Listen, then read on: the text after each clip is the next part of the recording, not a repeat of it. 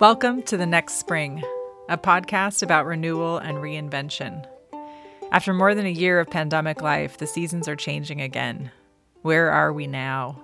What is different? What is the same? And what are these new shoots tenderly emerging in the soil of our lives? In this first season, each episode will explore a different concept or approach to finding our way through this primordial time and deciding where to spring next. I'm your host, Kathleen Goodman, a longtime student of change and transition, a full-time working mom, and an avid learner who loves to spot the links in disparate ideas from biology to art, from system theory to pop music, and so on. This is episode 1, The Pilot. We'll start out today's episode with the story. Why did I start this podcast? Then we'll move into the lessons. Let's get practical. And finally, the list. Here we go. So, why are we here? Why this podcast? I'm honestly in the middle of my own reinvention right now. And it's uncomfortable. I've worked in organizational development and change for a long time, and I know a lot about transitions. But being in the midst of my own, it feels a little different. I've been doing a lot of thinking and learning and writing over the last several months, and I want to share what I'm finding with you because I have a feeling, based on the world we're living in today, there are a lot of us out here who are struggling through these same ideas. I named this first episode The Pilot because it's the first episode. But also, it's a bit of a metaphor about flying. I've taken a leap into the unknown, and I'm finding myself wanting the sort of instruments and charts to navigate that a pilot uses to fly their plane, to avoid air traffic, arrive at a clear destination, adapt to weather, etc. But I think in a transition like this, I actually have to navigate a bit more like a bird. They do it differently. They rely on instinct alone, an inner compass, hardwired, that both tells them when to go, how to travel, when to stop and rest, and how to find their way. Unfortunately, it's a lot more uncomfortable to navigate that way.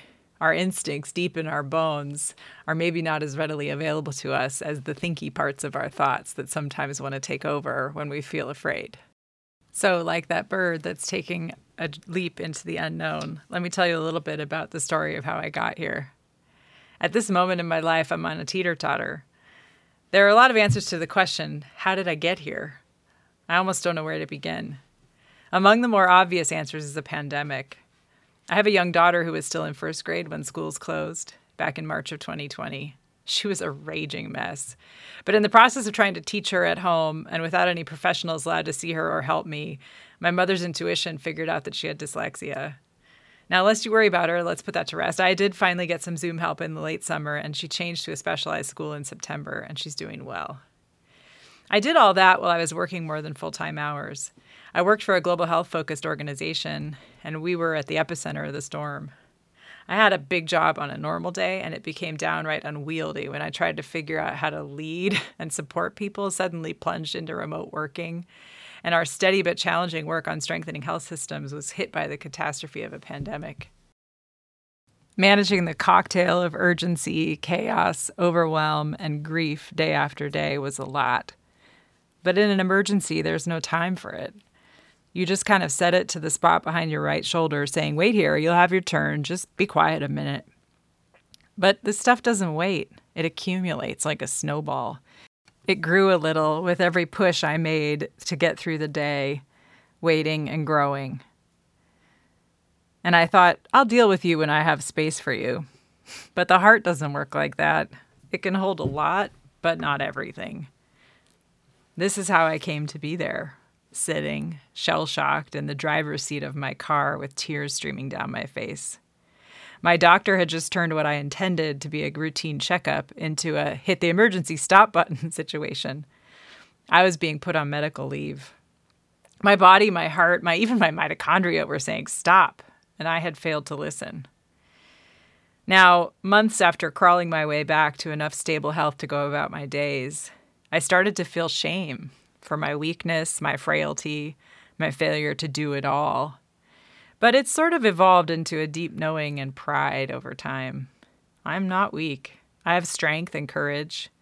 I am not frail, but I am wiser about my limits and more in tune with what my body, the earth, and the spheres are telling me. This is how I came to be here, with myself reunited in this moment, eager to see what comes next. I'm not the first to face and heal from too much for too long in too many directions. Arianna Huffington hit her head on a desk, and after rising from that bloody mess, she went on a journey that ended with writing Thrive and starting Thrive Global. And Tom Peters had a significant health scare and spent a month or something like that at Canyon Ranch, taking better care of himself. After returning from my medical leave, I resigned from my job. And I'm in the process right now of reimagining my next chapter. It's an uncomfortable thing, these sorts of transitions. The uncertainty can wreak havoc on my imagination day in and day out. But the journey has begun. Along the way, I'll share my story and what I'm learning. Part 2, the lenses. When this transition began for me, I turned to a favorite book for helping people through change. It's called Transitions by William Bridges, where he unpacks 3 stages to transition. The first he calls endings, and the last he calls beginnings or new beginnings, and the middle he calls the neutral zone. I think maybe there's a better name for that season because neutral makes it sound quite peaceful, but it's actually quite volatile. It's the space between an ending and a beginning where you don't know what's going to happen or how the story's going to turn out. You're not sure if you're heading in the right direction or totally turned around and lost in the wilderness. A central part of Bridges' thesis is that change happens in an instant. You can remember the moment when you got sent home from the office or found out your child's school was going to be closed or met the first person or read the first headline about COVID-19. But transition is a process. And in the ending phase of transition, there are several things that happen. He talks about disengagement, dismantling, disidentification, disenchantment, and disorientation. I've been thinking a lot about our own essentially imposed ending that in various shapes all across the world we've been experiencing. We've had to disengage from going into the office physically for some of us, or our children have had to disengage from being physically in school.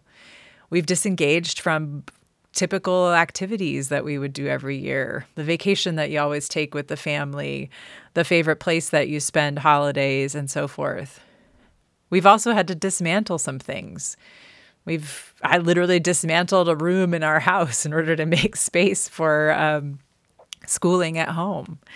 But also dismantling some of those like typical girls' night outs that I always loved. And the chance to kind of spend time together thinking about the work that I was doing. I believe we're all in the midst of an ending and walking through the neutral zone, trying to find our way to what's beginning. We can't really just go back to normal. Many of us have spent the last few months trying, myself included, but we are different, and back is not actually even there anymore. In this season, we'll look at the journey of transition. How do we poke at the edges of what new beginnings are emerging? Stay engaged in the exploration, even though it takes its own time. It's like a shy animal. Run or even walk toward it, and it will escape into the shadows. Look directly at it, and it will hide itself away. But if you gently and slowly step in its direction without facing it, you will eventually find it inching toward you too. We have to approach this journey like that. Less of the pilot's planning and instruments to guide us, and more of the bird's cellular level instincts. The answers lie within our very bones. Part 3, the invitation. I'm a pragmatist at heart and never satisfied just to think about things, but what can I practically do now? So here's my invitation to you. This week it's fairly simple. Get a copy of William Bridges' book, Transitions. Read a little bit of it, or just think to yourself, where am I experiencing an ending? Where I'm dismantling and disengaging, or what new beginnings are starting to pop up in my life. The other invitation is to watch the birds. They seem to know where they're going or what they're doing. What is it like to be a bird? How would you navigate on instinct? Part 4, The List. This poem is called Ways to Leap. Off a cliff, on a spring, on your tiptoes, from a swing, with your best friend, holding hands, when you don't want to, whenever you can. For the heck of it, because you were shoved, over a tall building, under the rug. When you must, when you won't, when you're lost and all alone, without looking, without care, without knowing when or where.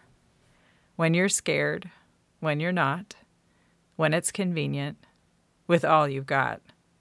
Gingerly, without being sure, whenever it works, when your mom tells you to, when it hurts, to get away, to find a new friend, to open a door, to let someone in. With a little faith, with a hope from the past, with a dream from tomorrow, as though it's your last.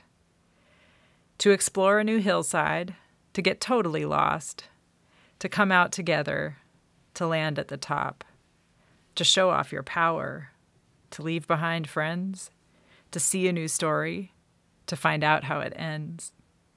Just for the heck of it, just this one time, to open your heart, to see the sunshine. Because you're afraid, because you can't stop, because the world shifted, because it did not. To spice things up a little, to get back your wings, to open a doorway to magical things, to never wonder, to always know, because you just want to be in life's rodeo, because you are old, because you are young, because no one cares, whatever you've done, because you are tired, because you are scared, because no one noticed, because you got dared, because it is beautiful way over there, because something has called you, because you care.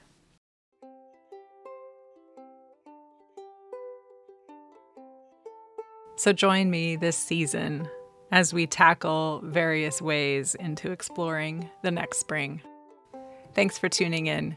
Visit thenextspring.com/listen to find an easy way to subscribe on whichever podcasting platform is your favorite. And I'll look forward to seeing you next week. Until then, I'll leave you with this one last thought. I love this quote that's often attributed to Teller.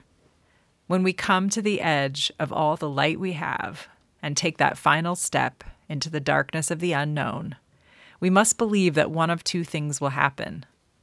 There will be something solid to stand on, or we will learn how to fly.